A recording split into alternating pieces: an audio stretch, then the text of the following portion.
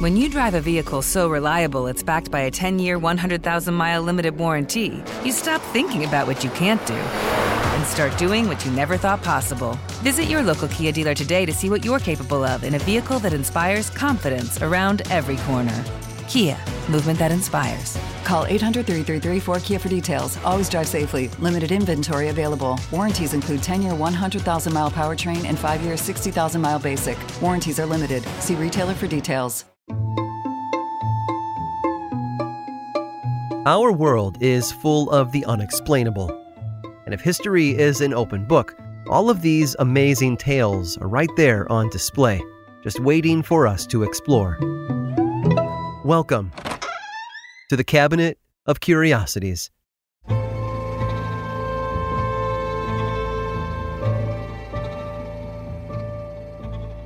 Bishop Joseph Lanier was told that something terrible would happen, but he didn't find out until it was too late.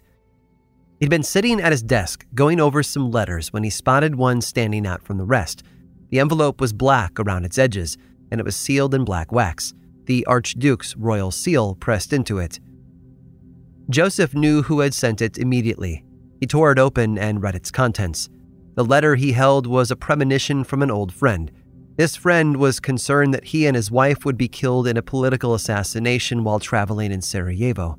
The letter had come from Archduke Franz Ferdinand himself and was dated June 28th of 1914 at 3:30 a.m.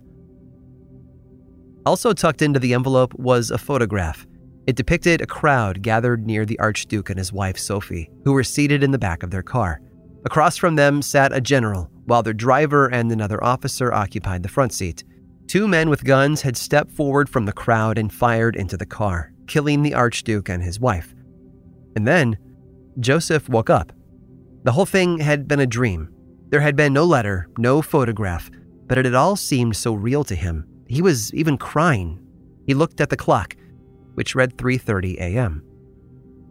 Leaping out of bed, he ran to his desk and recorded everything that had happened in his dream, followed by hours reciting his rosary. His servants found him just before 6 a.m. and asked if he was okay. He was not okay. Joseph told the servants to find his mother and the house guests that had been staying with him and for everyone to meet him in the chapel. He would hold mass for their royal highnesses. After mass, he sat down and sketched the scene from his dream. He drew the street, the crowds, and the car, paying close attention to the people inside and how they had been positioned in the photograph. He then sent the sketch, along with his story of the dream, to his brother. For the rest of the day, he watched the clock in fear, wondering, waiting. A knock on his door startled him. He opened it to find a messenger holding a telegram from Vienna. Joseph looked at the clock again. It was 3:30 in the afternoon. The telegram brought the news that he'd feared the most. Upon entering their car, which had been specifically built just for them, someone threw a grenade at the Archduke and Sophie. It flew over the vehicle and exploded, injuring royal staff behind them. The couple, however, had not been harmed.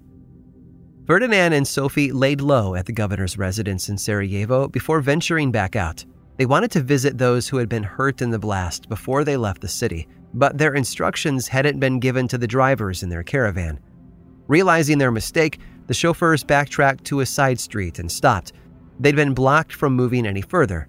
A young Serbian nationalist of only 19 had been sitting in a cafe across the street and recognized the famous couple.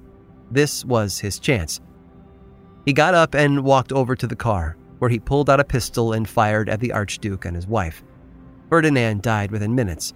Sophie passed away before the driver could reach the hospital. The scene was almost exactly how Joseph had envisioned it in his dream. Ferdinand and Sophie had been seated together in the car, which had stalled on a narrow street. The only difference had been the lack of a second shooter during the real-life attack. Joseph was questioned about his premonition, as were his brother Edward, a Jesuit priest, and other witnesses he told. Everyone confirmed that they learned of the dream hours before the actual murder took place. The sketch only added to the mystery. Ferdinand's death hit Joseph pretty hard. Not only had he been a supporter of the Archduke's, but Ferdinand had been a student of his as a young boy. The bullets that had killed the royal couple had been heard around the world, and in many ways were the first shots of World War I. And Bishop Joseph Lanier had heard them before anyone else.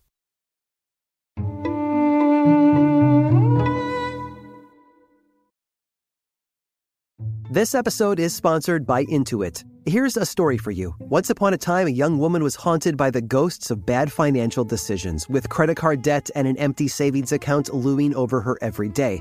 When she tried to ignore these ghosts, they only grew bigger and scarier, and these ghosts of her bad financial decisions were stopping her from living her best life. So she decided to face them head on and take control of her finances with help from Intuit. Intuit helps you face your financial fears with confidence through products like TurboTax, Credit Karma, QuickBooks, and MailChimp. Whether you're trying to manage your money or trying to run a business, Intuit gives you the confidence to take control of your finances so you can live your best life. Intuit is the financial platform that helps everyday people prosper. Intuit has helped 100 million people live their best financial lives. Visit Intuit.com, Intuit.com,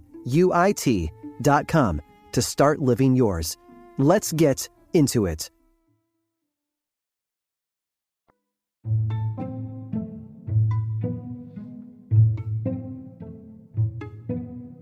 Put on a uniform, act like you own the place, and you'd be surprised how many people rush to fall in line. Famously, the Milgram experiments tested a subject's willingness to follow an authority figure's instructions, even if it meant harming someone else. At Stanford University in the 1970s, a prison experiment was set up where one group pretended to be officers and others acted as prisoners. The exercise quickly turned sour, and the student guards became authoritarian tyrants, abusing the student prisoners who accepted their abuse willingly. Con artist Friedrich Wilhelm Voigt also knew the effect a uniform would have on certain people. In 1906, Voigt had just been kicked out of Berlin after serving 15 years in prison for attempted burglary. He tried to make an honest living working for a local shoemaker once he was released, but his criminal record made him an unwanted entity in town. The local police forced him out. What they didn't know was that his supposed honest living hadn't been so honest. While he'd been employed by the shoemaker, Voigt was also working on a new scheme. He'd been scouring used clothing shops, buying and assembling pieces from different captains' uniforms to make one for himself. Just a week after leaving his job with the shoemaker, Voigt donned his makeshift uniform and headed to a local army barracks. Though his uniform was comprised of pieces of other uniforms, it was convincing enough, made more so by Voigt's confidence wearing it. He convinced a sergeant and 4 other soldiers to follow him, which they did, before he told the sergeant to leave and the soldiers to stay. Voigt then recruited another 6 soldiers from the shooting range. All the while, no one ever asked why. They simply followed orders. Voigt's uniform held immense power over them. He commanded the soldiers to accompany him by train to Köpenick, a small town that was part of the southeastern portion of Berlin. It was here where his elaborate plan would finally be set in motion. He took the soldiers to Köpenick City Hall and had them cover all the exits. The local police were brought in and instructed to arrest both the town's treasurer, von Wiltberg, as well as Mayor Georg Langerhans. Voigt charged them with corruption of the town's financial records. Langerhans demanded to see the warrant for his arrest. Voigt pointed at his soldiers and said, "These are my authority," before continuing on with his plan. He collected over 4,000 marks as evidence, then told his soldiers to take the 2 town officials to a separate facility for interrogation. Meanwhile, Voigt and the money left town in 2 carriages. He boarded a train and changed out of his captain's uniform into regular clothing, having gotten away with one of the most elaborate and fearless heists in history. But Voigt had made a grave mistake in his planning. After the details of the incident came to light, a reward was posted for information leading to his capture. Voigt had inadvertently spilled the details of his heist to his former prison cellmate, who was only too happy to claim the reward for himself. Wilhelm Voigt was arrested a few days later and charged with forgery, wrongful imprisonment, and impersonating an officer.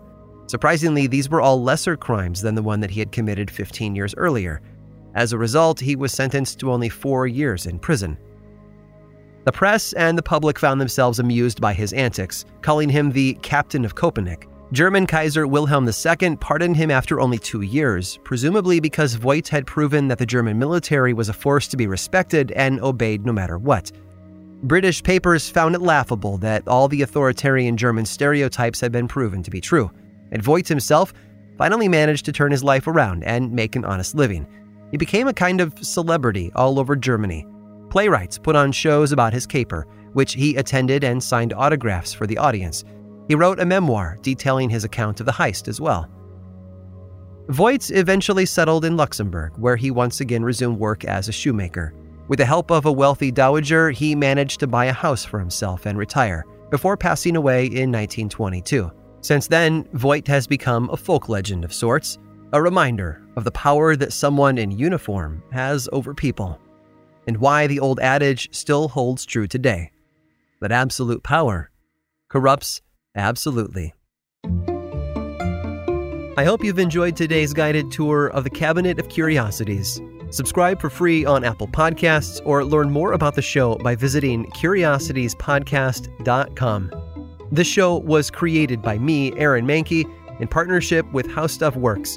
I make another award-winning show called Lore, which is a podcast, book series, and television show, and you can learn all about it over at theworldoflore.com. And until next time, stay curious.